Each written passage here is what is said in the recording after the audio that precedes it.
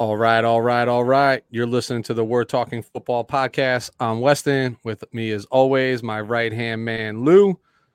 Lou, another week in the books, and we're here to discuss our Week 13 recap. It's late on a Tuesday evening. Week 14 is coming upon us very quickly. How we feeling this evening? As always, need a temperature check you.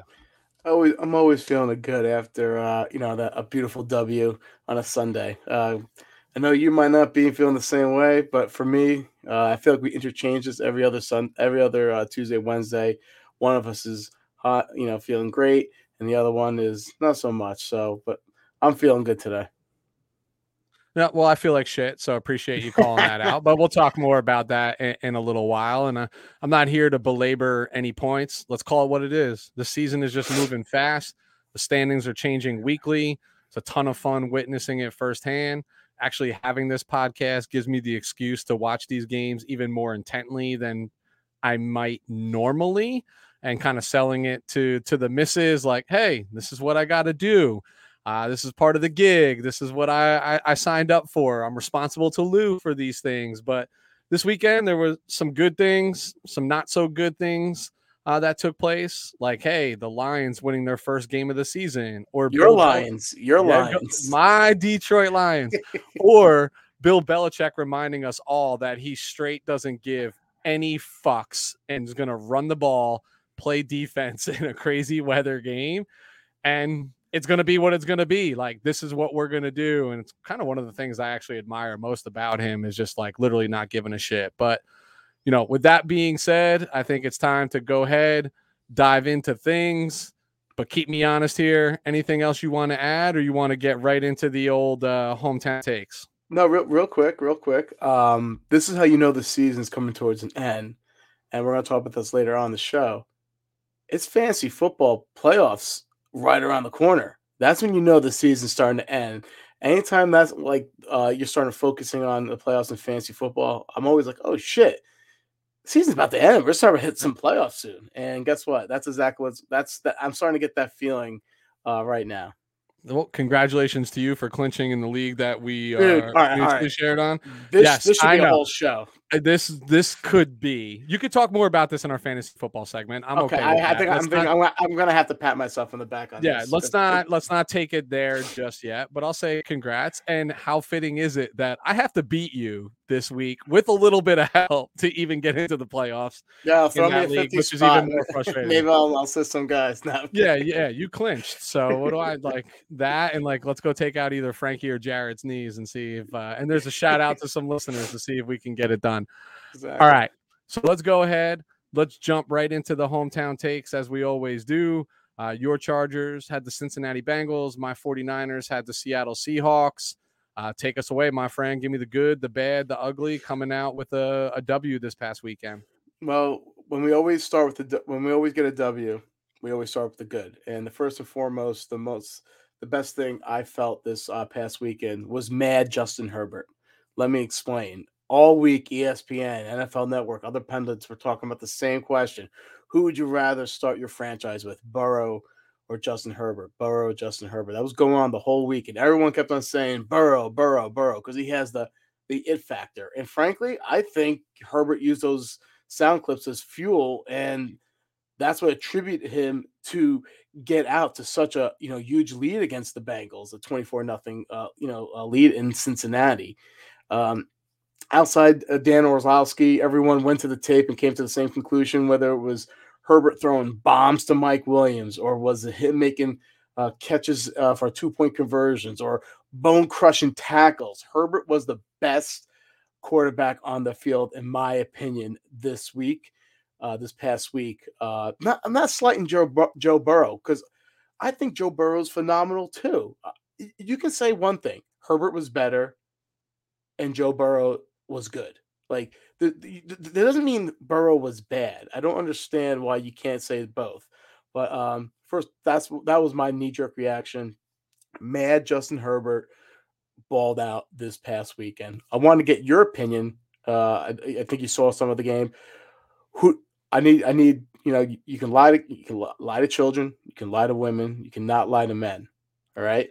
Who was the better Especially about quarterback? football and their quarterbacks. Who was the better quarterback in your opinion? All right. So I know the narrative, even from some people, was that Burrow played maybe better than Herbert. Let me put a stop to that immediately. Lou, you know me. We've been doing this long enough together now that it's always the eyeball test. It's not the analytics. It's not the win. It's not the loss. I don't look at that. I look at what do my eyes tell me. And my eyes told me this: Burrow can ball and will be a problem in this league for years to come. But I stand by my comments that I've been making all season long. And Justin Herbert is special. I saw this man make throws that very few people on this planet can make. His arm talent is absurd. Top The way 5 in the league, I would say. easily. Him, Rogers, Allen, and Mahomes. Yeah. I'd probably say right up there. What I loved were some of those plays that won't get the glitz and the glam and won't be on your Sports Center highlights, but this man moving to his left, opening in his hips, and throwing the ball back across the field against his body's momentum with ease, right? Like not just like, oh, wow, that actually happened. Like with ease. Like he made it look as easy as Mahomes makes the no look pass look, right? Like it's just like secondary nature. And you're taught not to do that shit. Like you were taught at a very young age not to do that. That is not taught. That is not coached. That is legitimately God given. So you asked me for my opinion. I'm going to come out and give it to you. Am I saying that Herbert is better than Burrow? Well, yeah, I kind of am. But at least in this game, he absolutely was. Yeah, no, I agree with you, and I'm not. We've been down this road before. I feel like I'm the furthest from a homer. I just didn't understand the narrative. They were saying Herbert missed numerous throws, and yeah, he did miss some throws. Okay, I get that, and he missed some wide open people. However, the people that some of the players that he quote unquote missed, he was trying to push the ball down the field. So he was trying to get the bigger chunk plays, and I just felt like uh, there's a pass to Darnell Parham, like a bomb to Parham, hit his hands. He dropped it though, like for almost a touchdown. There was another pass to Josh Palmer on the right hash mark. There was a bomb. It was like third and like I think 20 or something. It was right before the end of the second half. He threw a bomb to him. Palmer came down with it, but Awuzie ripped it away from Palmer with that interception. So yeah, he missed some underneath throws, but he was right there in his reads, and it was that close. He could have had two more big throws during the game. However, that being said, another good thing from this past weekend. How about let's look at the future of the quarterback position, especially in the AFC. You have a lot of these older quarterbacks. They're going to be starting to leave. All right, their window is closing. I'm looking at you and Aaron Rodgers. I'm looking at you, Tom Brady. Eventually, in the next 15 years, you'll probably retire. I'm looking at a lot of these older quarterbacks, and the future of the quarterback position is in great hands with both Herbert and Burrow, and your boy Tua. So, fucking stop it. So I thought I was very encouraged just to see like this could be like like one of those natural new rivalries, Herbert Burrow and these up and coming franchises that don't have not as rich as history as like your Steelers, your Ravens, and stuff like that. So I was encouraged with the future of the quarterback position. And last but not least, I've been killing the defense this year of the Chargers, and I have to give much respect and much kudos to them. They did really good this past weekend. All right, they're starting to take form. The Chargers lost Joey. They lost their best player, Joey Bosa, in the first quarter on Sunday, and could have easily folded against this offense. I told you what made this Bengals offense so dangerous. It's multidimensional. They can pound to the rock and they can air it out with the weapons on the boundary.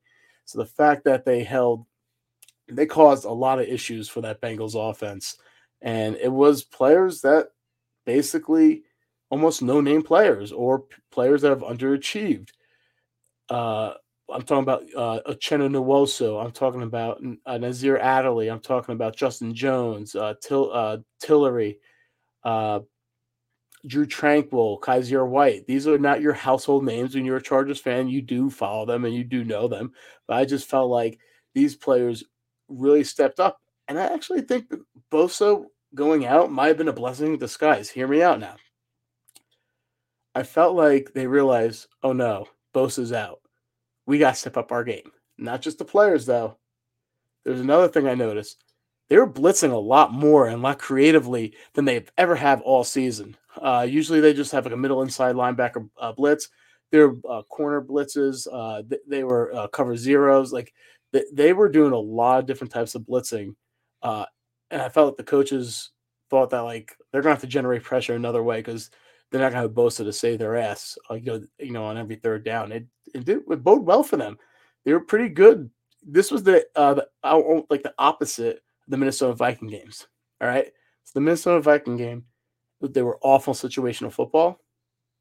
This game, they were pretty damn good in situational football. They a lot of 3-and-outs.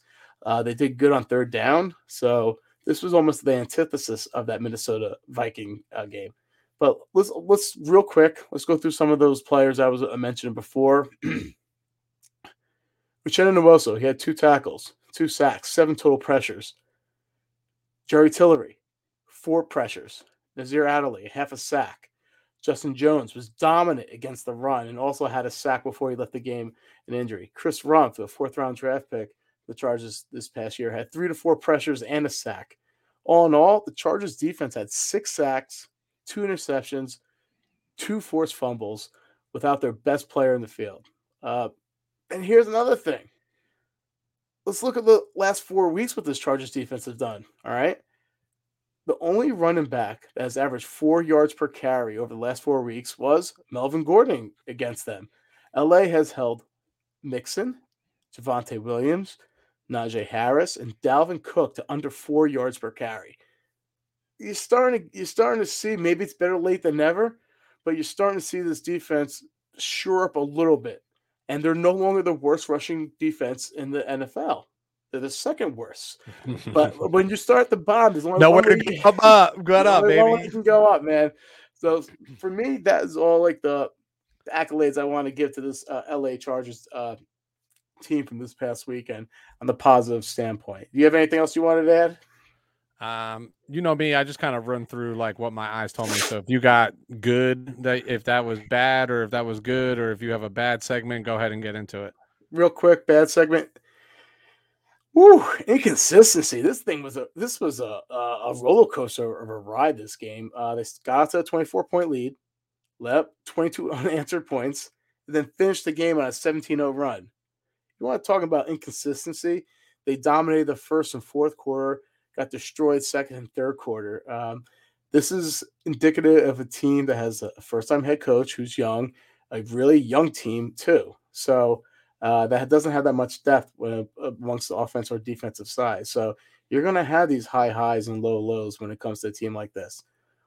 Also, you know how I feel about Austin Ekeler, right? Yep. This past offseason, I ranked him, I think, number 9 or number 10 in my top 10 running backs in the league. Kind of, some people were like, whoa, that's kind of crazy. And he has been performing like a top 10 running back. But this past Sunday, he had 2 crucial turnovers that led to 14 Bengal points, and they were crucial. And a part of me thinks the reason why I just think he's a little banged up, and the reason why he's banged up is because they have no one absolutely behind him for that RB2 position. I said that last week. Yep. I think they're trying to limit his touches, his carries, because they don't want to run him into the ground. But the wear and tear is starting to show. And he's been pretty vocal about this, saying this is the most touches he's had in the whole season. That he's been trying. He called out, we need someone to step up behind me when it comes, to the running back 2 position. So he has been extremely vocal about this. But this could be something to monitor, I would say, because as the season goes on, especially when you're playing in colder weather and what have you, a guy who's not been the bell cow running back his whole career is now asked to be the bell cow running back in the season, and he's getting dinged up, and you're going to see little things like drops and fumbles, and I hope this is not indicative of what happened. But it was a little disappointing to see him, put the ball on the ground twice this past weekend. And one thing that was bad, I thought, the NFL robbed fans of this game by flexing that Broncos Chiefs game. I said it before, I said it last week. That boring ass game, that Sunday night game, was this should have been the Sunday night game. I've said this 100%. time and time again. The Chargers need to be on prime time every week, and that's not maybe Just so you could see it. I hear you out. Hold on, hear me out. Hear me out for this. I'm not saying that as a homer, and I'm obviously being like over facetious when it comes to this, but the reason being is because all their games are close, right? And not only all their games are close, all their games are exciting. And every game you're wondering, wow, I wonder how the Chargers are going to blow this. So it's almost like a what if, Spoken like a true Chargers fan. it's almost like a what if mystery. Like, how are they going to do this now? Is it going to be a special teams? Is it going to be offensive fumbling or interceptions? Defense giving up big plays? It's just watching a Chargers game is very exciting. No matter who you are, you're engaged. And I think the NFL royally screwed up because sucking off Patrick Mahomes, that he gets more viewership. This game was definitely more exciting. It should have been flexed. So that was the bad. That this was absolutely criminal. That this was not the Sunday night primetime game. Agree wholeheartedly. Hindsight's 2020. I mean, you could even left the 49ers Seahawks game because it was closer and came down to literally a fourth down attempt versus what we saw on Sunday night that I would argue wasn't really even a game. Although it was fun to watch Javonte Williams in primetime because I thought he did play a pretty good game. But that being said, I agree with you. And we talked about this. This should have been the Sunday night game. So my quick 2 cents on this game. You already let me chime in with like my Burrow Herbert narrative. This is a huge win in a very tight AFC right now. Like this was a big time win for the Chargers. You mentioned getting out to that fast start, 24-0 early in the first half.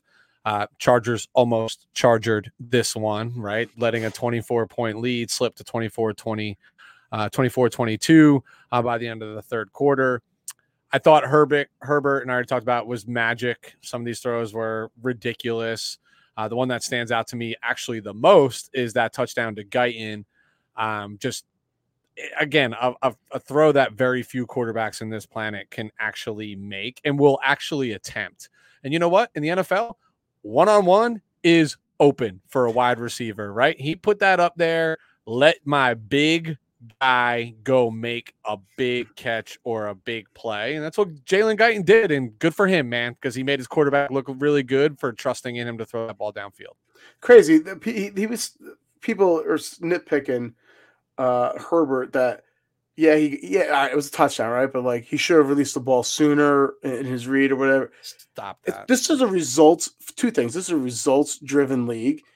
It was 6 points no matter what. All right. So I don't care how you get the 6 points on the board.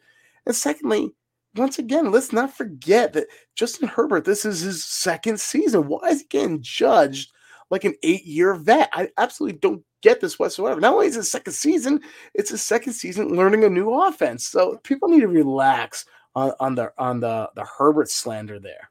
I don't care if it's his 12th season. You said it, results oriented. Everyone, you think Tom Brady got to where he is by not trusting his wide receivers and putting the ball up and saying, hey, like, go make a play for me. You know what I mean? Like, this is the NFL. One-on-one, man-to-man coverage, the wide receiver is open, especially in this day and age where if he doesn't catch that ball, you know what? They probably throw a flag and you have the ball on the 1-yard line and you're running it in. Like, this is what you got to do. This is what not enough quarterbacks are doing, and not enough quarterbacks could make the throw that he actually made to put the ball out there. This is the same chicken shit with Patrick Mahomes, right? Like, results oriented. Patrick Mahomes throwing no look passes all over the place, left-handed passes all over the place as he's falling to the ground. Nobody says shit when they're completed, right? Like, nobody's like, hey, that's ill-advised. Like, hey, this is the NFL. Like, maybe you should look at where you're throwing the ball. You'll be more accurate. Like, nobody says nothing because they're completed, right? Like, so it's get over it, move on. He put the ball where he was supposed to, and he made let his receiver go make a play. So I don't subscribe to that nonsense at all. because hey, look, he took a shot. He took a shot. Like this, big risk, big reward. That's the way that this league ultimately works. The two things that I definitely want to call out, and we'll move on. That fumble from Mixon, forced by the Chargers defense, return for 6, was backbreaking, huge, swung the momentum totally back to the Chargers. It literally just, I've never seen such Bengals momentum. I've never seen how like a team that had so much momentum and just sucked out of them. Abruptly stop. Dude, it happens. I mean, Mixon's arguably the hottest player in the league coming into this game, right? He was averaging 2 touchdowns a game for like the last 4 games and over 100 yards. And you guys held him to 59 total yards. Yes, he did get into the end zone. 59 total yards. Was it like 2.9 yards per average? Yeah, it was almost 20 carries. And no catches. So everyone was talking. I was the first one on that bandwagon. Mixon was going to shit all over them, but lo and behold, I was wrong. Yep.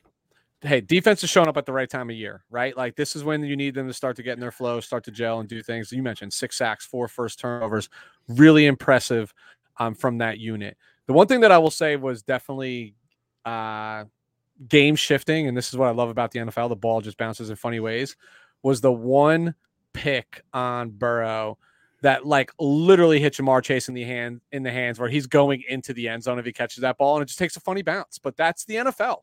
Like the ball, it's a game of, people say inches, I say centimeters, right? Like, and you capitalize. So like a win is a win, and you won by the end of this game in convincing fashion. So I don't want to talk about that too much, but all I'm going to say is this, Weston. The Chargers' skill positions, their wide receivers and tight ends, lead the league in drops with 24. And guess what? Guess who's on the bottom of that list? The Bengals. Yep. So, you know what? It just was an inopportune, drop or tip, or whatever you want to call it. They were due. And like you said, the ball bounces a funny way. And the old Chargers probably wouldn't have capitalized. That would have just been an incomplete pass. But lo and behold, once again, they turn that to an interception. I get it. You don't feel sorry for him. Neither do I. It's just the way that it goes. It's happened to your team. It's happened to my team, and it's going to happen to other teams out there. To me, that's the funny thing about the NFL is the ebbs and flows, right? Like if Chase catches that ball and walks into the end zone, game looks a little bit different. That's all I'm saying, right? Like that's the only reason why I mentioned looks a little different, but coulda, woulda, shoulda, didn't is what it is. Hey, if my aunt had a penis, she'd be my uncle. So let's go. Yeah. Great. Now I definitely on YouTube have to check not for children. Wonderful. Oh, your F-bomb before didn't already. I was gonna say my F-bomb in the opening made sure that we were disqualified too. All right, so let's get out of this game, dude. Congrats on a win, big win, big time of year. Let's get into the shit show that was the 49ers versus Seahawks. I literally don't know what else to say other than like this is 49ers versus Seahawks football since 2012. Seattle owns San Francisco, owns us. We talked about how like, the 49ers seem to own the Rams. That's not owning. What the Seattle Seahawks do to the 49ers is sunning someone. Like that's how bad it is. And this has been the entire Pete Carroll, Russell Wilson era. Going back to the 2013 NFC Championship game, the Seahawks are 15-2 against the 49ers. Think about that. 15-2. That is ridiculous. Russell Wilson's actually 15-4 against the 49ers in his lifetime. They're a kryptonite. And I honestly don't know for the life of me why I even allowed myself for a split second to think that this week was going to be any different. I mean, I should have known better. Seattle coming off of 3 losses. Yeah, Seattle looks so bad. There's talks about a rift between Russell Wilson and Carroll. I mean, that's why you let yourself get there. What I tell you, hope is a mother. Yes, it is. Don't give yourself hope. I mean, here's the reality. They still looked bad. Like we shot ourselves in our foot so many times in this game, had opportunities to put this away. So I'm going to start with the good, and then I'm going to get into the debacle, which is not normal for me. I normally kind of start with bad and like then roll with good, but I'm going to start with the good. So I'm going against my conventional approach here. Azeez Al-Shaair had another stellar game. So I'm calling out some individuals. Like this was the best game of his career that would actually be widely talked about across the NFL had the 49ers won this game, but they didn't. So it's an afterthought. But he balled out. George Kittle, is really good at this game called football, dude. Like really good. And I'm not just talking about the statistics. I'm talking about everything that he does for this team. And I'm going to talk more about that later. And I know he hasn't been healthy all season, but he is still, when on the field, and I know I hate to say that, when healthy, when on the field, he's the best tight end in football. I don't even think that's debatable anymore. When you watch what this guy does in the run game and what he can do as a receiving weapon.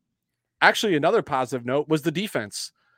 Hard to say that in a win, minus one or two very specific players that I won't call out by name. Not that it matters, but they played very. Josh Norman, I'm looking at you. And they played very well given the circumstances, right? Like the 49ers threw 2 picks inside our own 30. Coughed up the second half kickoff inside of our own 20. And the defense actually allowed 0 points off of those 3 turnovers. 0 points. And they weren't playing in what Buffalo and New England were playing in this weekend, right? Like we forced our own turnovers. Yes, we forced a missed field goal. Things happen. In fact, the initial 7 points given up in this game were on a fake punt that was run in for 75 yards. So think of this narrative for 1 second. That is backbreaking. That is absolutely it was early in the game, so you could have recovered from the first series of the game. Yeah, but that hurt. And you know what? We did recover because we went up 17-7 after that. But what was crazy is, all right, what's the narrative been on the Seahawks? Offenses just looked out of whack. Russell looks out of whack. Like things don't look normal. They get the ball first. They go 3 and out, negative yardage, and go 3 and out. And then they faked the punt from their own 25-yard line on the first series. This was an empty the tank game for them, right? Like they were going to do everything in their power to not lose 4 in a row, and especially not lose to a division rival. And I say one thing? Yeah. Sorry, I don't mean to interrupt, but watching that game, I got this. You hit the nail on the head. Division rival. Seattle hates the Niners. Oh, bro. Pete Carroll hates us more than you can ever imagine. I felt like it was almost like Steelers-Ravens-esque. You could just tell. I'm like, where's this energy from this team been all year? They looked completely different from an energy standpoint and an execution standpoint. Yep. I'm like, wow, they really hate the Niners. Sometimes and that's what it comes down to. Yep. Sometimes you just get up for an opponent. But again, you don't want to lose 4 in a row, right? Like losing 4 in a row in the NFL sucks. And this is an empty tank game. And you know what, dude? If you hold them to 3 and out and they actually punt in conventional manner, momentum just looks different, right? But instead they fake a punt and run it to the house for 75 yards untouched. I've never even seen that in the NFL before. Like in that regard, like normally that guy's got to at least break a tackle. Like he didn't even have to try to break a tackle. Homer took it all the way. But that's it. So I can't put this game on the defense, even though they scored more points than us, right? Because that's not the true narrative of this game. So that being said, let me get into where I'm going to place the blame on this game. I think I know where. Yeah, I think anybody who watched this game knows where. Anybody who's watching it with like an actual like eye, right? So we talked about this, Lou. You've mentioned this. You've said this multiple times. If the game plan isn't perfect, meaning we aren't running the football well, Jimmy is going to struggle. Just a fact. It's just what it is. And he showed that this week in a game we knew we needed to depend on him. No secret going in. Your Swiss Army knife on offense, do it all. Deebo Samuel out. Like, you got to step it up. And in this week, we got typical Jimmy. You had 2 horrendous interceptions where I literally have no idea where he was throwing the football. Like, literally no idea. Actually, the first That's what happens when he tries to push the ball down the field, though. The first one wasn't even pushing down the field. This was like a 7-8 yard route. That's pushing the ball down the field. I know, you're right. And he threw it right into Bobby Wagner's lap. Like, I know. Wild, dude. Like, crazy. Now, again, this happens in the NFL, right? Like sometimes like you see your receiver, you lock in on him and you don't see the guy who's just sitting there. Like it happens, right? So, okay, shrug that off for a second. But if you wait a split second while you don't have pressure in your face, Sherfield clears him and is probably running to the house with that pass on a 8-9 yard slant, right? Like our drag across the field is probably the better technical term for what that was. The second one, I have no idea. Like this was just literally a forced ball over the middle to Kittle, who was like quadruple covered. Like don't even know. Was this Diggs? This Diggs pick, the second pick. Yeah. Don't even know what he was looking at.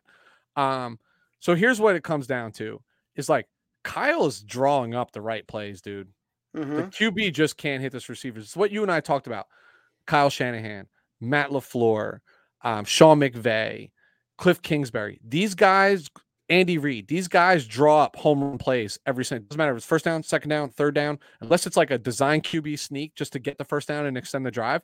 They're drawing up home run plays. Even on running plays, it's designed where if you block the people you're supposed to block, this person's taking it to the freaking house.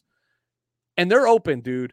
I mean, Jimmy missed a wide open Kyle Juszczyk on the sideline. That, like, yes, you can argue Kyle should have caught the ball, but like a better throw, that's arguably 6. Kittle down the sideline at one point where if he gets the ball to him on time and Kittle doesn't have to turn around and like backpedal to get this pass, he's probably still running with the football like right now. Like nobody's catching with him.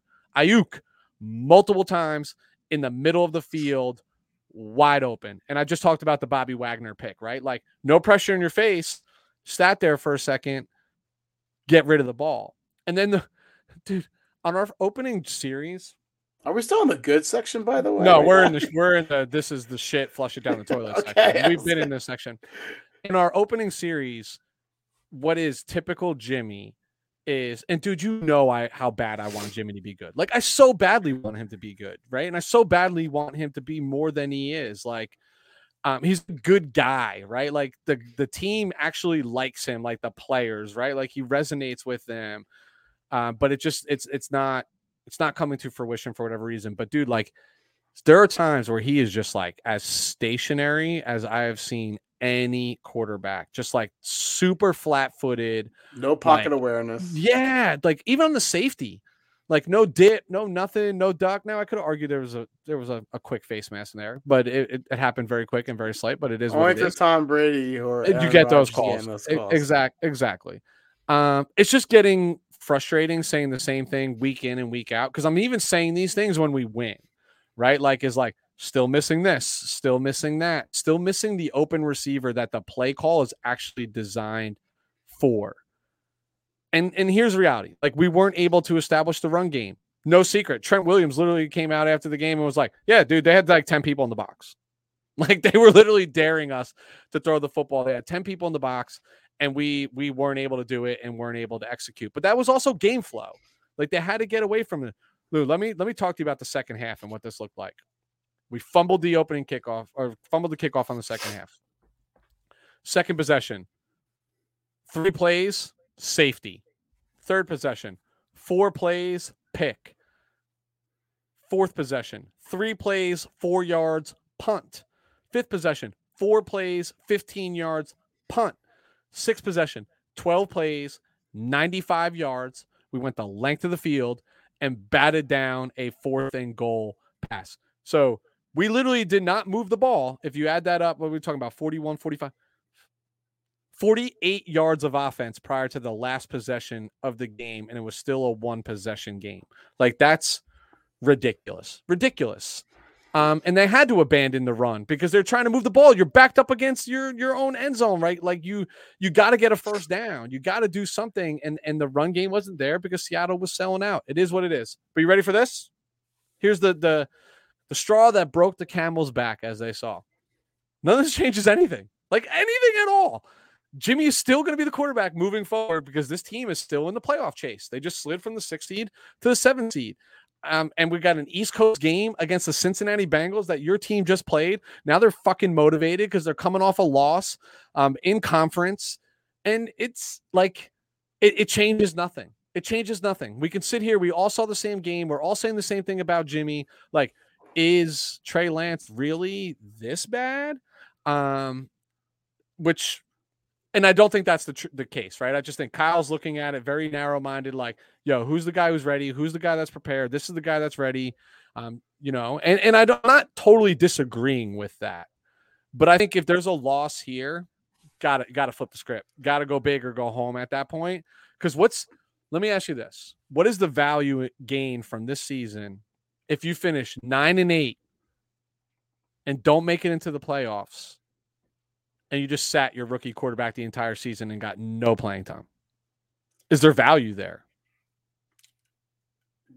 I have 2 pennies in my pocket. Do you want my 2 cents? I do, but here's what I'm going to say before you give it. Okay. To 49ers fans that want to see Trey Lance in 2021, better luck next year. Wow. I'm not gonna. You know I love you, Weston, right? And I'm not I know you saying do, bro. I'm I know you do. so when I love you someone's too, but give it to me right. yeah, this shit's about to get real right now. Just put some lube on it. Okay, ready? See, your season's over. The Niners season's I'm not over, arguing. and let me tell you why the season's over. Jimmy, a couple of reasons. First and foremost, your team is severely limited with Jimmy G at the helm at the quarterback position. All right. You're not telling me anything I don't know. I understand they cannot solely rely on the running game and the defense to bail Jimmy G out like they did on that Super Bowl run. That's a completely different team. That team Totally was different team. That team was way better. It was That way team was deep. the deepest team in the NFL. You just stole the words out. That team was way deeper. This is not that team. No, it's There's not. no Not even close way. to that team. There's no way this team can compete with the powerhouses in the NFC who are enriched at the quarterback position. I'm talking about really because your defense is good, but you're not that good to consistently stop the Rodgers, the Brady, Dak. Like you guys can't do that. You guys will never be able to go through that murderer's row. It's just because your defense is good, but not on that level.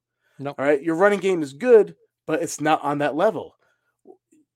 And Jimmy G, unlike the Super Bowl run, he's not going to be. It's over. He's like a bad steak. He's well done. Like he's not going to get you those games like he did with the Saints game that year. He's not going to be able to provide any life support to a team, and he's a hindrance. That being said, I said this early, in our shows prior that Jimmy G should have been the quarterback. Now it's time to go to Trey Lance. I was just going to ask you, gun to your head, you're Kyle Shanahan. What does under center look like for you going into Cincinnati this week? Probably not Cincinnati because you got to look at the optics here. You don't want to look like, hey, we're. I probably would wait one more week. But that being said, you bet your ass Trey Lance is getting some first team reps this week. That was my opinion. But yeah, this team is done. This team is absolutely done for this year. And what sucks, and I'm not trying to throw salt on the wound here. You don't get your draft picks either, like your early draft pick. Like you don't get the first rounder next year. That kind of sucks too. I don't know how we're talking about. We're going to trade Jimmy G for a first round pick. Like that's like maybe two. This is literally the narrative that I have to listen to all the time because he went on a little hot 3-game stretch and had 100 quarterback rating for 4 consecutive weeks. What was his EPA? I don't fucking care about EPA. Like I literally could care less about an EPA. Like Mac Jones probably had the highest EPA ever, and dude threw 3 fucking passes last night. Like this is the shit that I can't deal with. So I agree. Like actually going into Cincinnati, like there's matchups. I think we actually match up with them okay, right? Like Seattle owns us. Back. Yeah, we match up with them okay, and we don't have the toughest schedule down the road. Like we have a depleted Tennessee team. We play Atlanta. We play Houston. We play Cincinnati. Tennessee's defense, but they're not good. They're good defense. Yeah. So, but like they're not what Tennessee was with Derrick Henry on the field. Like AJ Brown can't get back on the field. Julio hasn't been back on the field, and you know what? By the time we play them, they'll probably all be there, right? Like Derrick Henry is just going to walk out with like a new leg and be totally fine to go. I kind of hope so. Me too, because that would be like right at fantasy championship. That being said, there is a path to meaningful football, but I do agree with you. It's like you're in the first round of the playoffs, and then you're probably walking into a buzzsaw that is either Aaron Rodgers or Tom Brady, and your fate is spelled out pretty clearly for you. But that's it, man. Like, and as a fan, like I want meaningful football, but right now, like meaningful football means that I feel like I have to hold on to more Jimmy when I know he's not going to be here next year. Like I know that, so like get me to the guy, like get my guy meaningful snaps at this point while we're in a competitive chase. Cause I'm telling you, dude, he legit can't be any worse. Cause when there is the uncertainty of like, yo, do I make this throw? Just take the fuck off. And the quarterback right now can't do that. Like, just take the fuck off. See, I think you were calling for Lance a little prematurely when I was saying no, it has Now to be Jimmy. Now is the time. Now it's like 13 weeks in. He should know, Yeah. They should understand what his strengths are. But it's even more telling though. Because it's not so uncommon that the Dolphins did this last year. They brought into I know they flip flop, but it's not so uncommon to bring in the rookie quarterback to start playing to give you guys some more juice or energy. It's been done. It's been done with the Chiefs, with Mahomes and what have you. But now's the time Lance needs to get out there. The Bengals, you go there, you see if you can steal a W in Cincinnati. But after that, and if you guys are lethargic there, I'm telling you, got it. You have to. So here's the one thing I'll say about this, and let's get the hell out of here, is I know people will say it's telling that somehow, some way, Trey Lance hasn't supplanted Jimmy G. Like, it's telling, right? And people keep saying oh, well, if Trey can't outperform him in practice and can't outdo these things, that's concerning. That's concerning. He's the only rookie that's not on the field. I don't subscribe to that. I know how Kyle runs his team. I know Jimmy's getting all the first team reps. So Trey's not really even getting the chance, right? He's running scout team. He's pretending to be Russell Wilson. He's pretending to be whomever. But why? I don't know why. I'm not in there. But I am less concerned about this considering the path that Trey Lance went through to get to the NFL. He played FCS ball, and he's a year removed from playing competitive football. All these other guys you're talking about are rookies, just came out of playing competitive football at the FBS level, and it's fresh to them. So I'm not making an excuse for Trey Lance. What I'm saying is I'm not shocked that there's growing pains if he's not passing him. Again, dude, this guy went a whole year without seeing defenses blitz him, without making reads, without making calls, without taking snaps under center. It takes a while, right? But we're 13 weeks now, Weston. I mean, how much longer? But no, you're not, dude. But practices in the NFL in this day and age, man, they're short, they're sweet, they're non-fucking contact. It's different. It's just a little different. So I'm okay with the coddling of hey, let's not put this guy in a position where we're going to destroy his confidence. But I know what I saw against Arizona, and what I saw was not bad. It wasn't great, but it wasn't bad. You know what I mean? It's better than what we're getting right now. That's how I'll put it. Yeah. All right. Let's get the hell out of that shit show. And let's go from one freaking out fan to a bunch of freaking out people here. Let's do it. I'm freaking out. What are you freaking out about? Yo, Bills Mafia, you got to be freaking out. This was supposed to be the end of the Patriots' reign at the top of the division. This is your time. You guys finally got yourself a quarterback, Bills Mafia, since Jim Kelly. And lo and behold, the evil empire of the New England Patriots are back. And they're doing their best Undertaker gif where he just comes out of the coffin, rises up, and his eyes are rolling in the back of his head. And all of a sudden, they're the New England Patriots, the best team in the AFC, the number one seed. They lead your division, and they just smack you around physically and mentally at your own home field. I understand with the weather and what have you, but damn it, this must be a tough pill to swallow for both the Bills Mafia and also the Buffalo Bills themselves. Yeah, this is definitely a dagger in the throat for the Bills. One thing I will say about that game last night, everyone was making all the jokes like the Mac Jones walk, it's they never felt threatened, and New England started off slow, and you still never felt threatened. And holy shit, New England out of nowhere, dude, it's wild. It's death and taxes, man. New England making the playoffs. So one thing I will say about last night's game, dude, is Josh Allen is so talented, bro, and he's such a competitor. You see him just missiling that ball through 50-mile-an-hour winds like it's 95 degrees outside and sunny, and 100% humidity. He is a freaking savage. And you're right, you finally have the guy. What's going wrong? But this is Big Brother syndrome. This is the same thing that the 49ers are dealing with the Seahawks. Sometimes people just have your number, and New England seemingly has Buffalo's number time and time again. In fact, I'm freaking out if I'm a New England Patriots fan, because here I am. We did not plan it, people. Yeah. We drafted the heir apparent to Tom Brady. And it's funny. Like I told you, my next door neighbor is diehard New England Patriots fan, and he the whole time was like, I was like, dude, I can't take Mac Jones at 3. Can't take Mac Jones at 3. Just can't do it. Can't do it. Can't do it. Because we could take him at 12. Like, clearly, he went at 15. Like, why do I got to wait? Blah, blah, blah. And I even said to him, I was like, I don't care. At this point, Mac Jones can go win you 6 Super Bowls as a New England Patriot. I just don't want him on my team. He's not the guy that I wanted to trade up for. Would have been plenty fine with him to have at 12. But they have the heir apparent of Tom Brady. The money they have spent in free agency, which works. they never do, is working. How often does that work? That's what I'm saying. It's working. I mean, Judon is a beast on that defensive line for them. Right now, they're first not only in the AFC East, they're first in the entire AFC. Home field advantage runs through New England right now. And they did it and secured it for the time being, albeit, right? Like there's plenty of time left in a game where they attempted 3 passes.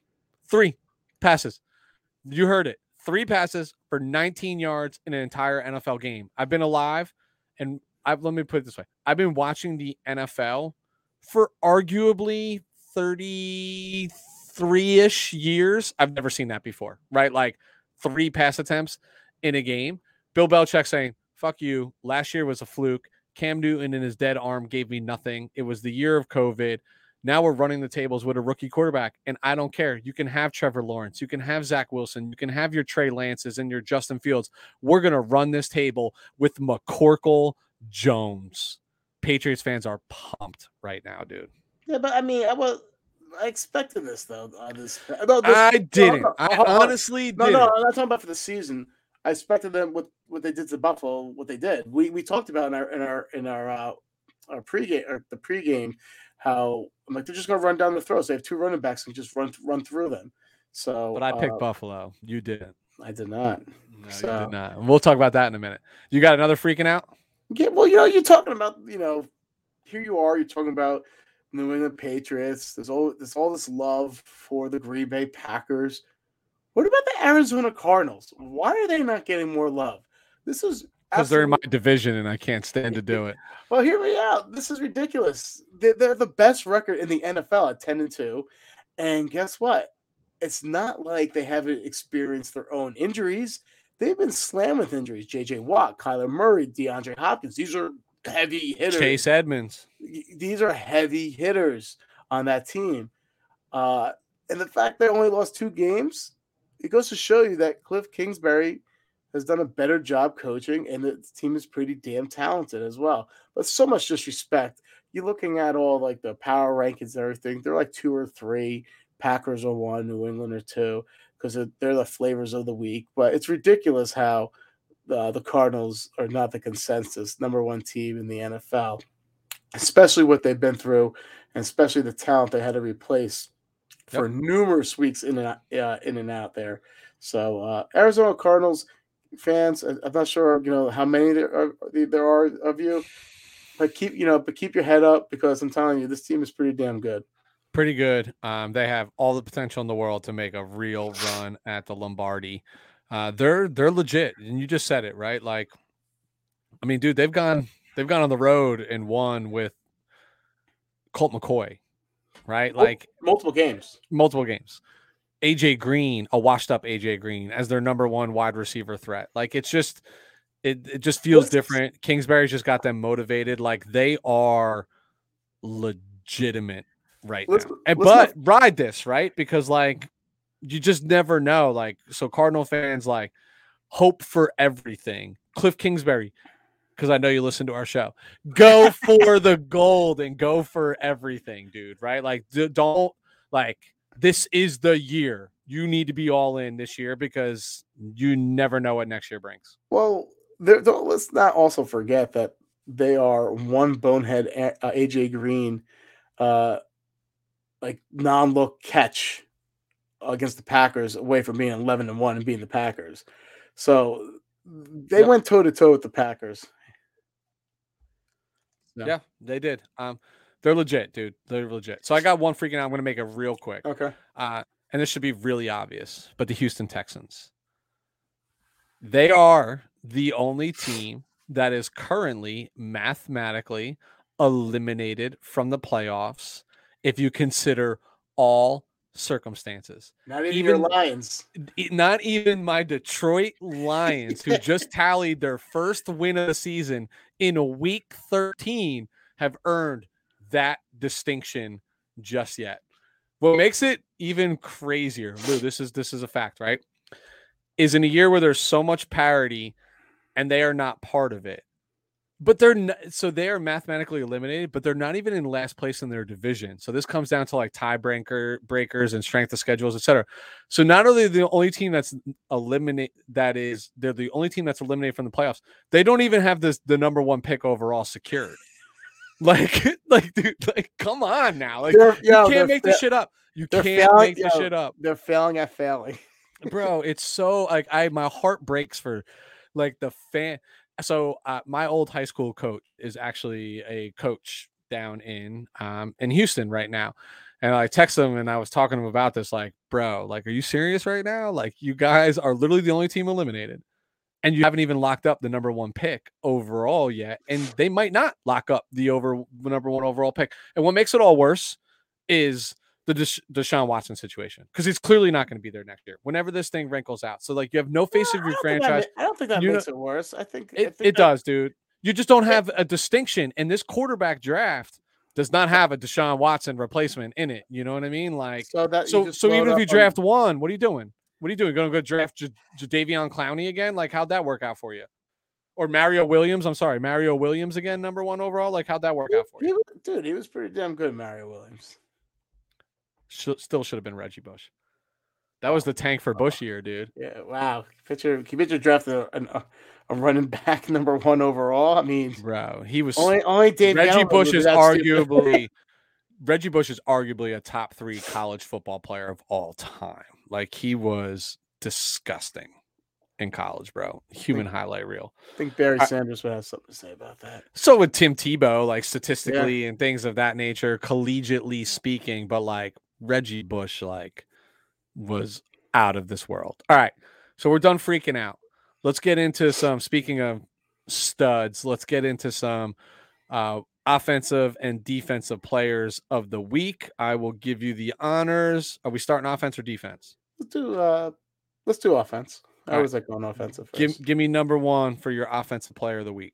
Well, the guy who's always accustomed in the last 3 or 4 weeks to being in this exclusive category, or this lounge per se, Jonathan Taylor, once again, 32 carries, 143 yards, 4.5 yards per carry average, and 2 touchdowns. It's almost like he's so good, it's like boring. Like, he's going to get you over 100 yards. He's going to average 4.5 to 5 yards a carry. He's going to get you multiple touchdowns, and he's going to break a 40 to 60 yard TD run. That's just Jonathan. You know what? He'll be my. I'm just a little foreshadowing, guys. Jonathan Taylor. I don't know who they play next week right now, on top of my head, but he'll also be here next week too. Yeah, you're probably right about that. A stellar week always, and owning as a fantasy owner of Jonathan Taylor. Mr. Taylor, I appreciate your efforts as of late.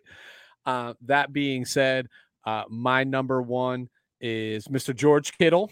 9 receptions, 181 yards, and 2 touchdowns from a tight end. Pretty impressive. And just in the matter in which he did that, right? Like, Lou, not sure if you saw it. I'm sure you saw it as a highlight, but his second touchdown of the day, that tippy toe fashion down the sideline, talk about a game of centimeters. Pretty impressive, dude. You know what I mean? Like, not like nothing to sneeze at by any means. Like, just, again, like I tell you, when he is healthy, and I hate saying this, but when he is healthy, he's the best tight end in football. And it's because he's an athletic weapon, and he just mean mugs people when he's blocking. But he had some tremendous offensive output this week. Yeah, he was definitely on my list. My next guy I had on my list, it's finally Javonte Williams time. Finally, we were talking about it with Jay on his show, or on Sunday morning, but Williams balled out without a Melvin Gordon. He had 23 carries, 102 yards. Average was 4.4 yards per carry. He also has 6 catches, which was ranked him first on his team. He had 76 receiving yards, which was second on his team, only behind Jerry Jeudy, who only had one more yard. He was the complete offense for Denver. And he also had a touchdown, too. Let's not forget about that. So, Javonte Williams. I'm staying at the running back position. Welcome to the lounge. Yeah, welcome to the lounge, baby. I think that's what we're going to call. I think we're going to call it the lounge. The I lounge. like that. I like the offensive. Yeah. Let's remember that. Dude, I could go in so many different directions. There's with so this, many good players. I know it's a lot of great offensive outputs this week. I'm just going to go with the probably one of the most obvious, and I'm going to say it: Tom Brady, 38 for 51, 368 yards, 4 TDs, 112 quarterback rating. Just continues to do it, and it's so infuriating. And I'm so envious that this man is older than you and I can't even get out of bed and not be in pain. And this man still puts on an NFL helmet and dominates his competition. So my number 2 guy this week was Tom Brady. But can I give a shout out to a player? Oh, I mean, of course. It's your show. I'm gonna give a shout out to Russell Gage. I had him. If you recall our last week's talk and part of my fantasy advice, I said you need to go find yourself Russell Gage. He's poised for a breakout. He's getting a ton of targets, and he had 11 receptions for 130 yards for the Atlanta Falcons. So, Mr. Russell Gage, I salute you. I feel you waiting at the door of the lounge. I just can't let you in this week, bud. You have to wait one more week. One more week, brother. Weston's the bouncer. All right, let's go to the defensive side of the ball. All right, who you got? Numero uno. All right, I'll state the obvious. Go ahead. TJ Watt, 6 tackles, 3.5 sacks, 3 tackles for a loss, and 6 QB hits. 6 QB hits against Lamar Jackson. That's like trying. That's like almost trying to like catch a live chicken for dinner. It's ridiculous. Yeah, he was my number 1 too. And I don't even think it's close this week. Like you just said, 6 QB hits on Lamar Jackson, right? Like 3.5 sacks. A crazy game, especially Lamar Jackson. But sometimes Lamar's like that elusive. Sometimes he just like creates easier sacks because he runs into you the way he's moving around. And TJ Watt is a very opportunistic player. But my number 2, if you will, because TJ was number 1, is, and I mentioned this gentleman's name earlier, is Azeez Al-Shaair. And this is not a homer pick. Lou, 16 tackles, half a sack, tackle for a loss, QB hit, forced fumble. I'm telling you, if 49ers won this game, don't be surprised if like on NFL.com, he was not up for defensive player of the week, but a loss changes that. But this man is ascending up and to the right. I had him on this list last week with his performance. This past week was even more impressive in terms of just, dude, he took the Fred Warner rollover, right? Like green dot on the helmet, doing certain things. And I can only talk this way because I'm talking about my own team. But if you take my bias aside from it, like anytime you're talking about a middle linebacker, somebody playing middle linebacker who has 16 tackles in a game, that means they had a nose for the ball and they were all over it. Or they just went up against Adrian Peterson, who's a plotter now. It was easy to get that. I think AP only had like 7 or 8 carries, dude. 11. So he tackled some other players, whatever. Yeah, that's up to 11 tackles right there. That's probably right. All right, yeah, okay. I'm actually going to be corny and follow suit from you because you did this a couple of weeks back when you talked about the Miami Dolphins defense. I'm giving out a game ball for this past weekend. I already know where it's going. I'll get it ready for you. Hold on. Where was this game ball? It's going to the LA Chargers. That's right, man. They held Joe Mixon, to 2.8 yards per carry, limited him to 1 touchdown, where the last 3 weeks he scored multiple touchdowns per games. They held Tyler Boyd and Chase to under 100 yards. They had 6 sacks and 4 turnovers. They were one of the reasons that, the Chargers beat the Cincinnati Bengals. And I just can't believe they were able to stifle this multidimensional offense, perhaps one of the best up-and-coming offenses in the league. So, game ball, LA Chargers. Congrats. Dude, I'm only going to bust this out when we give team awards, right? Like, here's your game ball. I love it. All right. So I'll give one final. I, too, had the Chargers defense. That's why the game ball was ready, because I was going to do it. Dude, they bought. Like, you just can't take that away from them. But I'll keep it real simple. I'm going to go with Chris Wormley. opposite TJ Watt. Some Yep. reason Pittsburgh's, I mean, shit, we could have given another game ball to Pittsburgh's defense as a whole, the way that they played against Lamar. 5 tackles, 2.5 sacks, 2 tackles for a loss, and 3 QB hits. And you said everything you needed to say about TJ Watt going against Lamar Jackson, and Chris Wormley is not TJ Watt, right? Like he just played at a different level. So that's where I wrap up with my defensive players. You got anybody else you want to throw in there? You want to get into what we're watching? Yeah, let's get into what we're watching. I don't have a ticker for this one. I'll have one ready to go next week. So we'll get back to our recap. I know it's like, yeah, epic fail. Epic. Don't give me a game ball. All right. So you go first. All right. I'm interested in this Dallas Washington football team game. Oh, you son of a bitch. That was mine. And this is my number one. Washington's rolling right now. And it feels to me like Dallas is just treading water, right? Like they're not sticking it to anybody, like a reeling New Orleans Saints with Taysom Hill at quarterback. Like that's not impressive to me, to be honest with you. It's just like it's not. But I feel like Washington's winning gritty games this year, right? Like they're playing competitive, tough, at times sloppy, but football, like doing what they need to do to win games. And this is the time of the year where you need to be doing this. So why isn't it? They won 4 in a row. 4 in a row. Why is it important to me? Is Washington going to continue to close the gap? Or is Dallas going to say this is still our division and widen that gap? And to me, I think Washington has every opportunity to win this football game. Shockingly, I really thought you were going to go for the low-hanging fruit. But I'm so happy and so pissed that you didn't. I grew up. I think one of the best football is NFC football, NFC East football. And this is coming from an AFC guy. That's 25 years ago, bro. Yeah, but it's what we grew up to. We grew up with, and it was so exciting. I felt like I love watching NFC East football when they're good, but the whole division's been pretty awful for a long time. Yeah, I mean, I'm not going to repeat anything you said, but for those same sentiments that you had, is the same exact reason what I'm looking forward to this game too. I want to see things are going to get a little tighter in that NFC East division if Washington, because I think Washington plays them this week and then like 2 weeks later or something like that. So like, pretty sure Dallas wraps up with a ton of NFC East games actually. Watch out. All right, I can say the same thing. I'm not going to go.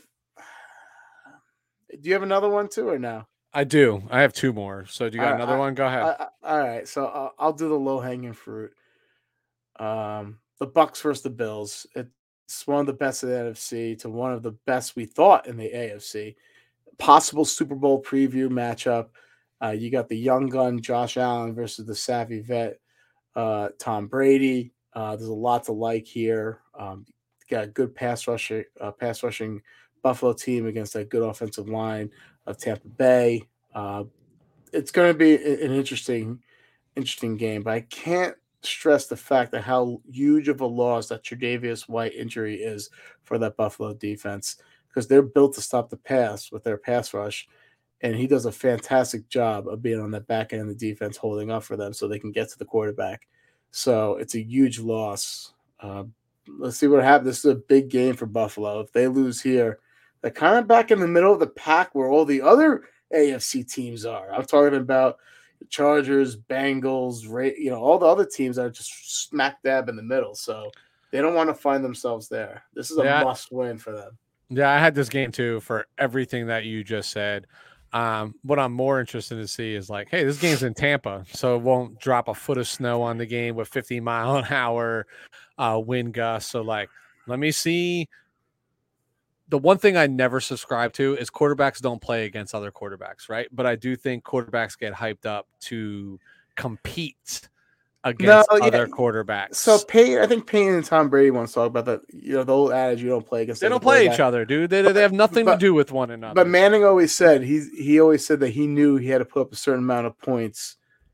In his head, he had to put up a certain amount of points when going up against certain quarterbacks. So it's still in the back of your mind, man. Oh, always. And it should be, right? Like that's how you up yourself for the competition that you're playing. All I'm saying is like, I want to see Josh Allen up his competition against I mean, at this point, who can even dispute it? The GOAT at the position, right? Like it is what it is. The other thing I'll just throw out, and I'm sure you probably looked at this as well, is Monday night game, Rams Cardinals, right? Like Rams got that win. They needed it after a couple straight, 3 straight losses. And you talked about how Arizona's being slept on. They're the best team in the NFC. Record indicates it. You can only play who you can play. NFL record. You know, you can only play who's on your schedule, and they've done it well and convincingly. To me, this is, can the Rams prove something here, right? Like, are they just chasing, or are they competing? And that's what I want to see. This is a good. The Rams have more to prove than the Cardinals do in this game. Exactly. And I got one last one too. I have the Ravens versus Browns. Of course. The same exact thing can be that we said about Dallas and Washington matchup could be said about this game. The Ravens were crowned the AFC North champions 3 weeks ago. And guess what? Everyone was within a game or two of them in that division now. So if the Browns beat the Ravens, who it just separates them by a game, this is a huge game, for all people in the AFC North. Yep. So the Ravens have come back to earth recently. They have no answer. Their offense looks anemic, confused, just not good. And they're banged up. They lost Marlon Humphrey, who's one of the top cornerbacks we both stated in the league this year. And that's a hurt because they weren't doing that great when he was on the field. He was playing great, but that's a whole defense. But we'll see what happens. And the Browns have been beat up too, so they're coming off a bye. So it's a big game. Let's go, Nick Chubb. I need 250 on the ground from you this week, baby. Yeah. All right. So perfect. Here we are. Let's get into what's become my favorite segment out of all this and talking more about what's on the docket for this week, picking our winners and losers. Lou, last week you were 9-4. Wow, really? I was 9-4 as well. So that sucks. Yes, I'm very pissed off about this actually. A very successful week for both of us. So for the season, that puts you at 66-46-1. Puts me at 62-50-1. So I made up no ground. You're 4 games behind. Even with my Lions prediction this week and going out on a crazy limb. So without further ado, let me just make the most obvious comment in the entire world. Since I've started writing down these picks as we're making them, do you know how much easier my life has become on Sundays to just be like, check, X, check, X, versus like, all right, I got to go back and listen. Like, who did Lou say? Who did I say? Who won the game? Right? Like, I can literally do a live time. And it's the most rudimentary thing that you can ever think of. But this has literally saved me years on my life just doing it this way. It's old school, like running the ball 40 times and throwing it 3 times. Winning formula. Dude, I've seen so many GIFs about how, like, the 49ers, like, and Jimmy G being like, you stole my plan, word for word. That's what I do. I saw someone like Kyle Shanahan, the guy, like, rubbing his hands. Like, yeah. It's just so true. Dude, we'd love to. It's winning formula in football, bro. It's time of possession. It's everything. Like, every team, if they could actually anymore. Dude, if you surveyed every coach in the NFL and they're like, bro, if you ran the ball 45 times a game and can only throw the ball 3 times a game, you were going to win. Would you take it? They'd all be like, yep. You know what I mean? Like, yep. Like, it's just it's a winning formula. It's time of possession, keeping playmakers off the field. It's so many things that go into it. All right. Thursday night, we got the Steelers versus the Vikings at Minnesota. Oof. Give me the Vikings. I'm already writing in my pick. Give me the Vikings. Damn it. Me too. I mean, I feel like that's the Steelers played an emotional game. Yeah. Vikings 2 losses, a division loss against the fucking winless Detroit Lions. Got to come out. I'm hesitant. You're out. If you lose this game, you're out of the playoffs. Yeah, it's short. It's on a short week. I always tend towards the home team on a short week. I'm not sure if I'd love to see what their record's been throughout the year. It's just hard to get up for those games. And I know they're without Dalvin Cook, but when you have Madison back there, you don't really miss too much from Cook. And also, they could possibly be out with Thielen, I think, as well. So That's a big blow, but we'll see. I'm still saying Vikings. I'm still saying Vikings too. I'm saying Vikings. You can go ahead Yeah. and change it, but you have literally 3, 2, Go. Just 1. All right. turn the page. Ravens at Cleveland. Ooh, you hit me with the hard ones up front. No Heavy softballs. hitters right up the gate, bro. I like the softballs here. In Cleveland. In Cleveland. Ravens at Cleveland. I already wrote in my pick. Okay. Give me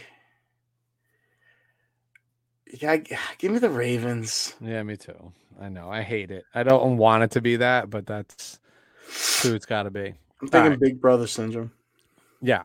I'm also thinking like 2 piss poor performances in a row from Lamar and offense, not just Lamar. Something's got to give, right? Or the Ravens just aren't who we thought they were. It is what it is. Jaguars, Titans. Titans. Yeah, me too. Raiders, Chiefs in Kansas City. Chiefs. Yeah, it's Chiefs. Easily. I don't want it to be, but the Raiders are reeling right now. It's such a shame because they started so well. Oh yeah, and my heart goes out to them. Yeah, I know you don't give a shit, but I do. I like, I'm not one of these guys who's like, because I'm not from the Bay Area, being a 49ers fan that like hates that competition. Like, I think the NFL is better when the Raiders are good because they're just like that. They have a legacy to them, you know. I know you're calling bullshit. Yeah, All no.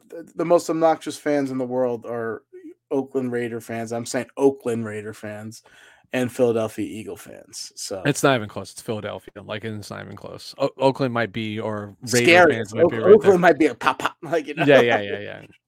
Bro, they disbanded 49ers Raiders game in the preseason for a while because dudes were getting stabbed and shot in the parking lot regularly because of that Bay rivalry, you know? Yeah. Wild. All right.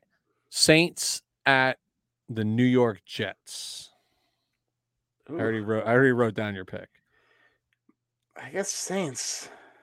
What do you mean you guess? Like, I get it. Like, the Jets are the home team. You know what's even more baffling is I'm looking at this and it says tickets as low as $19. That's still for this $18 too expensive. But dude, $19. Like, what world can you go to a game for like that amount right now? Like, not a giant stadium. You most certainly cannot. World. Yeah, no, not dude. Even bro, I'm a giant season ticket holder, and I tell you right now, face value. No bullshit, Lou. My season tickets that I inherited from my grandfather, who was a 40-year season ticket holder for the New York Giants. Me and my brother inherited these. They are literally the last row in the stadium. Like, I'm not kidding you. You can't go any higher. I can stand the entire game and nobody can say shit to me because I'm not blocking anybody's view. Face value regular season, so $115 a ticket. So, wow. So you know when it's going to snow before the people on the field. Bro, 100%. Honestly, so I'll tell you, I'm section 302, row 26, seats, I believe it's 17, 18, 19, or 18, 19, 20. I think it's 17, 18, 19. Dude, I sit right in the end zone. I can see the entire, it's like watching all 22 film, right? Like, but watching it live. Love these seats. When my grandfather had them before they built the new stadium, we were in the same section. We were just much lower in the section. We weren't this high up, but we wanted to retain. And when they built the new stadium and they were charging $800,000 for like PSLs, people are like, just move me up, just move me up, just move me up. So we stayed in the same section, and that's where they boosted us. And we joked that once my grandfather passed, like, we're just closer to him, like we're watching the game next to him. Right? Like, we try to have a little fun with it. Yeah. But dude, $115 per ticket. Wow. And I can sell them right now. If my brother goes to the games, because I'm not a Giants fan, right? Like, he goes to every game, but we sell them right now, even at a loss, at $100 a ticket. And I'm looking at this Jets game at $19 a ticket. They're probably like my seats just for the Jets at $19. Ridiculous. All right. So I'm Saints. You're Saints, right? Yep. All right. I don't think we've had one different. Not one different yet. This might be where we're different. Cowboys at Washington. I'm still saying the Cowboys. The Washington's put up 17 points again. I'm saying Cowboys, and the reason I'll screw. I'll say put up 17 points against the worst ranked defense the last 4 weeks. So Yep. I'm a little nervous there. The Cowboys, you're saying you're a little Yeah. nervous there. I'm going Washington. 2 reasons. I just think they're playing hot football, like what I talked about before, and I need to make up a differential against you. I got to make up 1 game a week for the remainder of the season. And I'm hoping this is my game. Desperation's a stinky cologne. It's a stinky fucking cologne. You ain't kidding. All right. This might be a differential here, too, when you have 2 shitty teams going against each other. Falcons versus Panthers in Carolina.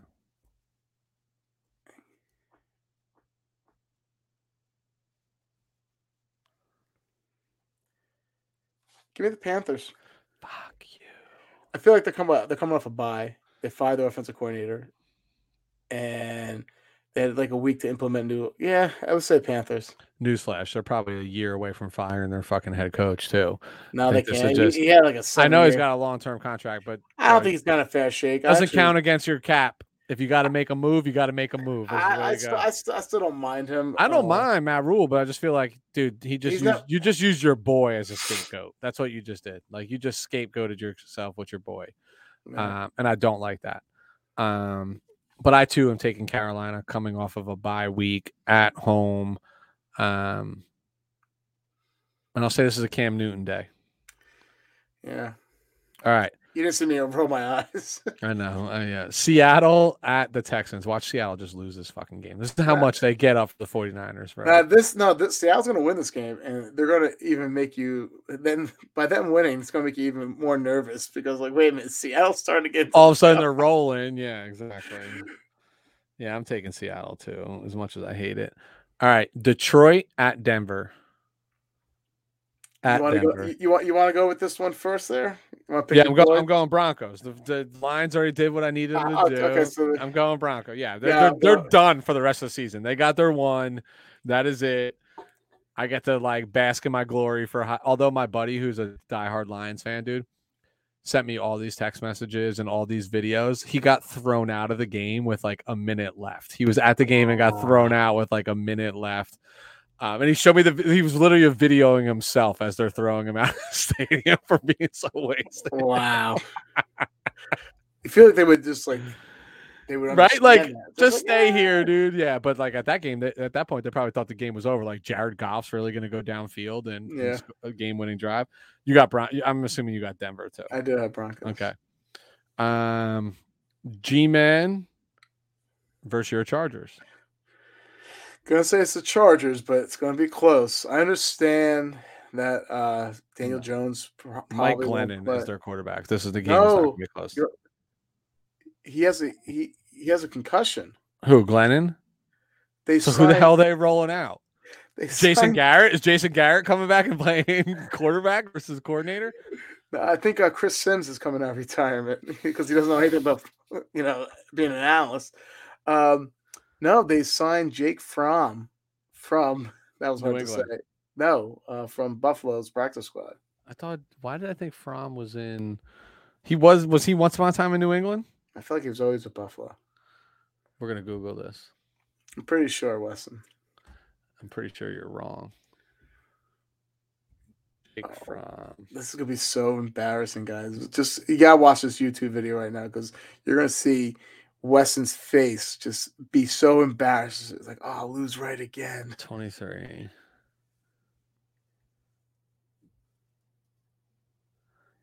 Buffalo Bills, New York Giants. You're right. So wait. Oh, Stidham. That's who it was. Stidham is the backup over in. Yes. You fucker. All right. Yep, you're right. I'm wrong. I'll take my L's. So I mean, it's early in the week, and that's why I don't like doing the picks this early in the week. So when you hear our records, people. You understand we're doing it on Tuesday. We don't. Yeah. We have no information. We're going off last weekend gut. All right. Niners, Bengals. I'm taking Chargers too. Okay. Niners, Bengals. See, this is huge because I feel like if Debo comes back, is Debo coming back? That's the expectation. Yes. If he comes back, he makes a world of a difference. I still have Cincinnati. But I'm guarding my heart. You could gain 2 games here, Lou. Cincinnati's just too good of a team. I felt like they're motivated now. You're right. Yeah, you gotta go Cincinnati. It's at home. Yep. Is it 1 Although, o'clock? Is it a 1 o'clock game? no, they shifted it to 4:25. They literally flexed this game to an afternoon game, so it's not like a huge time zone difference for the 49ers. I'm still. Your running backs are banged up. I'm gonna say Whole team's banged up, bro. I'm gonna say the Bengals. All right, I'm with it. Because the one thing that your team is great at, you're hurt. Sermon's on IR. Wilson's knees messed up. Mitchell, what's going on with Mitchell? Besides his finger, did he got, but no, because he finished that game, so he might be in the protocol. No, dude, he got whapped. Yeah, he finished the game, but then he got in concussion protocol. They were like, we probably shouldn't let you finish the game. They hired a doctor who got C- in med school. Yeah, they hired me, and I was like, he's good. He totally can go back in the game. He counted to 3. He missed 2, but he counted to 3. He got the 3. He got the 3. All right, so you got Cincinnati. I got Cincinnati. Yeah. Buffalo at Tampa. Yeah, I got Tampa. Another physical running team. Buffalo is not built to stop that. Yeah, I got TB. Chicago at Green Bay. Green Bay. Yeah, you got GB. I think that's it, right? Nope. Monday night. LA, Arizona. In Arizona. LA still, the Rams still don't look right. I'm sorry. Even against the Jaguars, I thought, they still don't look right. And woo, Stafford took some big hits in that Jaguars game too. I'm going Cardinals.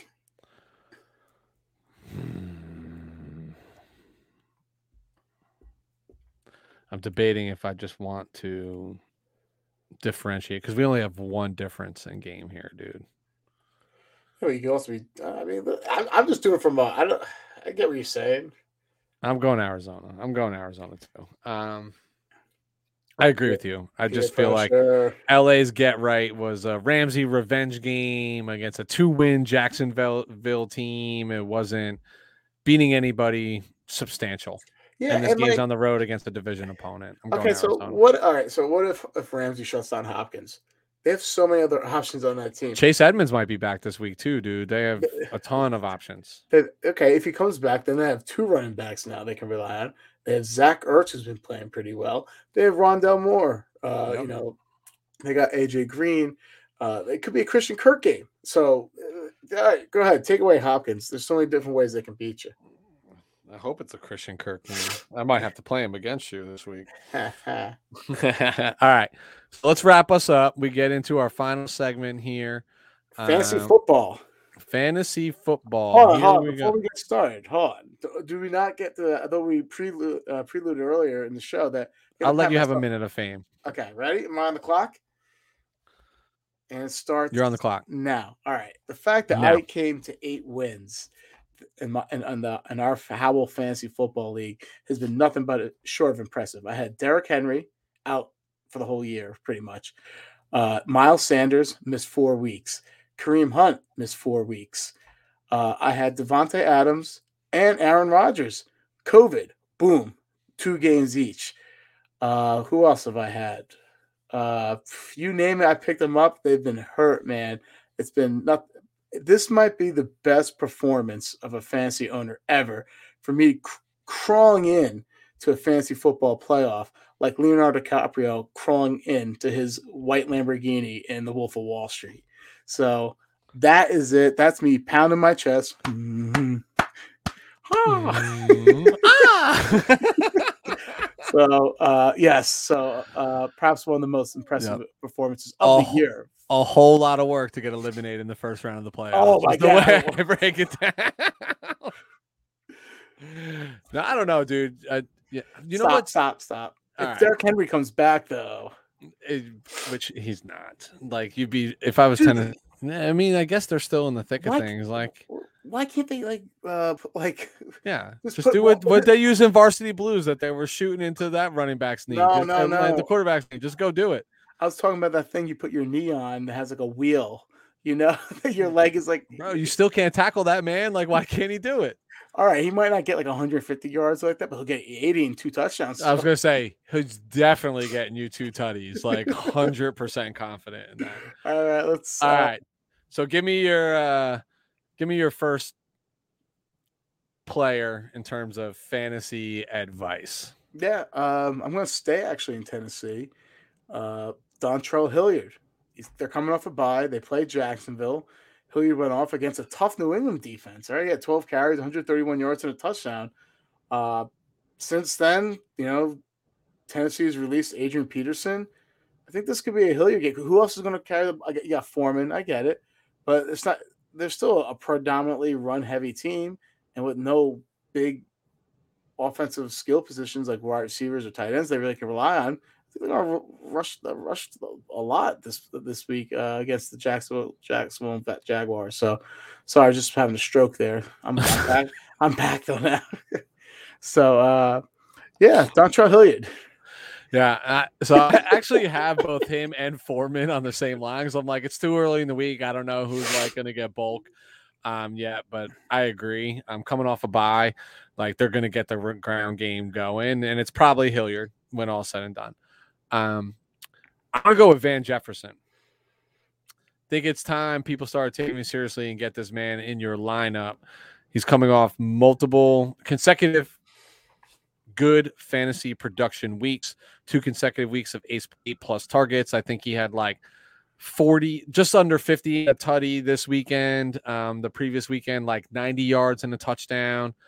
And he's just kind of starting to take form that I thought he would as that number 2 guy opposite Kupp, probably more so than OBJ. And I think as we get closer to the playoffs, that will change. So as you're trying to make the playoffs in your fantasy league, like you might only see this type of production another week or 2 before you see a shift. So Van Jefferson's one of my guys. He's so polarizing for the fact that he's explosive, but he drops so many balls. Sure does. He really does. He really should does. Be on the Chargers. He's on the wrong LA team. Wrong LA team, yeah. Speaking of the Chargers, guys, we did not plan this, by the way. Keenan Allen came out yesterday. He's on the COVID list. He is vaccinated. I went through his medical records. I called his doctor up. His doctor confirmed he's vaccinated. So not immunized. Not immunized.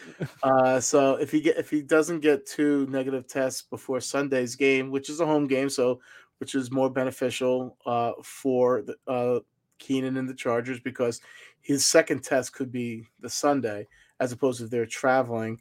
Their travel day would be Saturday, so he would need that test, the second test to be Saturday, so it actually gives him an extra day. Long story short, Josh Palmer, I feel like could possibly be a Keenan Allen replacement. Good route runner, almost caught that bomb with Justin Herbert against Awuzie. Came down with it, but Awuzie just ripped it out of his hands. He's starting to get on the field more, and I think that could be a possible, sneaky play, especially if Keenan doesn't play. There's another player I have, but I will not be talking about it because it's in our league. Well, I just, it could be just going. Say the name. Just say the name. I can't do that. Because it's waiver wire night. I get it. But I will say this. I'm going to give you mad props. Last week, you told me about, what's his name? Josh Reynolds on Detroit. I picked him up, showed the screen. He had a pretty good game for me compared to what else I was going to throw out there. So shout out to Weston. I had, the faith in him. And he helped me. He didn't help me win the game. I have a bunch of studs on my team, but he didn't put a goose egg out though. He filled the gaps. He stayed liquid. He filled the gaps. Exactly. All right, my last guy here.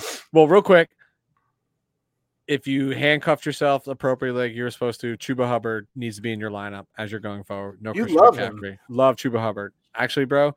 I'm super excited because in my one league for the last 2 weeks, I've been playing a combination of like Matt Breida, Tevin Coleman, Matt Breida, Donta Foreman.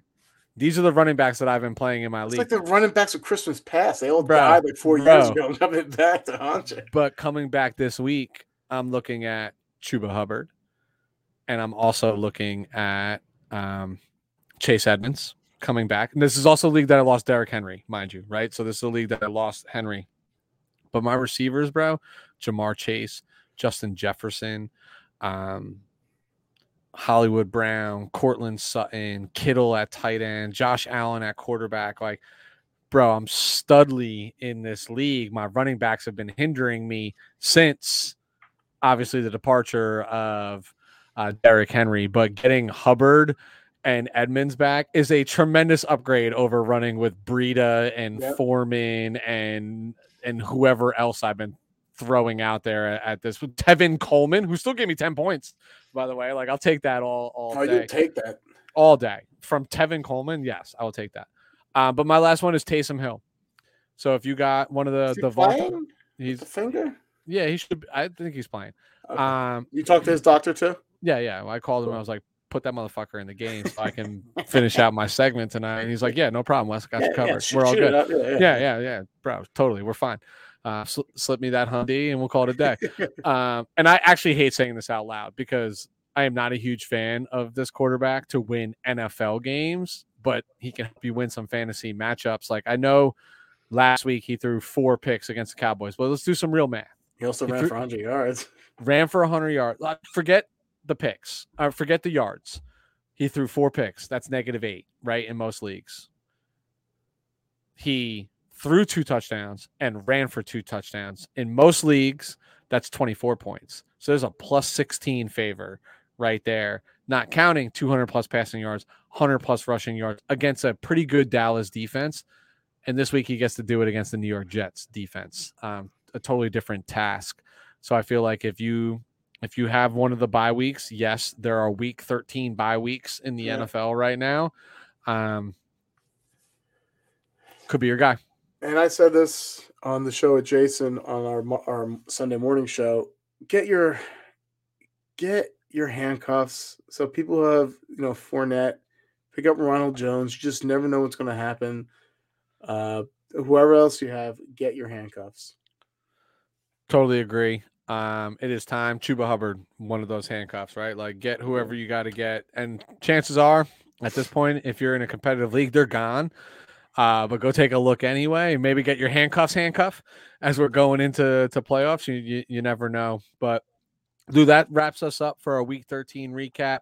Looking at the clock here, we went nice and long, but that usually means it was a good, enjoyable show, and we had a lot of content to cover. So always appreciate you allocating the time and rapping with me about all things NFL. I'll rely on you like I always do. Tell everybody where they can find us. Find us on Twitter at WTFPodNFL and Instagram as well. Our Instagram page is perhaps one of the best pages out there at all. It's like Kim Kardashian and WTF. It's like real close. It's really good. I put us maybe slightly below Khloe Kardashian under Kim Kardashian, but we're talking about top 3 Instagram Khloe pages. Has been nothing with Tristan Thompson pumping her ass. If anything, you got to throw Kendall or Kylie's out there. I know. The Jenners. You throw the Jenners in there. Now we're talking for sure. Also, give us a shout out. You'll see it on the bottom of your screen. I'll put it back up for you. But follow us. We're Talking Football Podcast on YouTube. Give us make sure you hit the subscribe, the like button, help us out, do us a favor. If that's all you do and you never come back and listen, we appreciate you just as much. Lou, I'll let you go and enjoy the rest of your evening. Looking forward to watching the results this weekend, both fantasy and scores, and looking forward to doing it all again next week, man. Take it easy. Adios.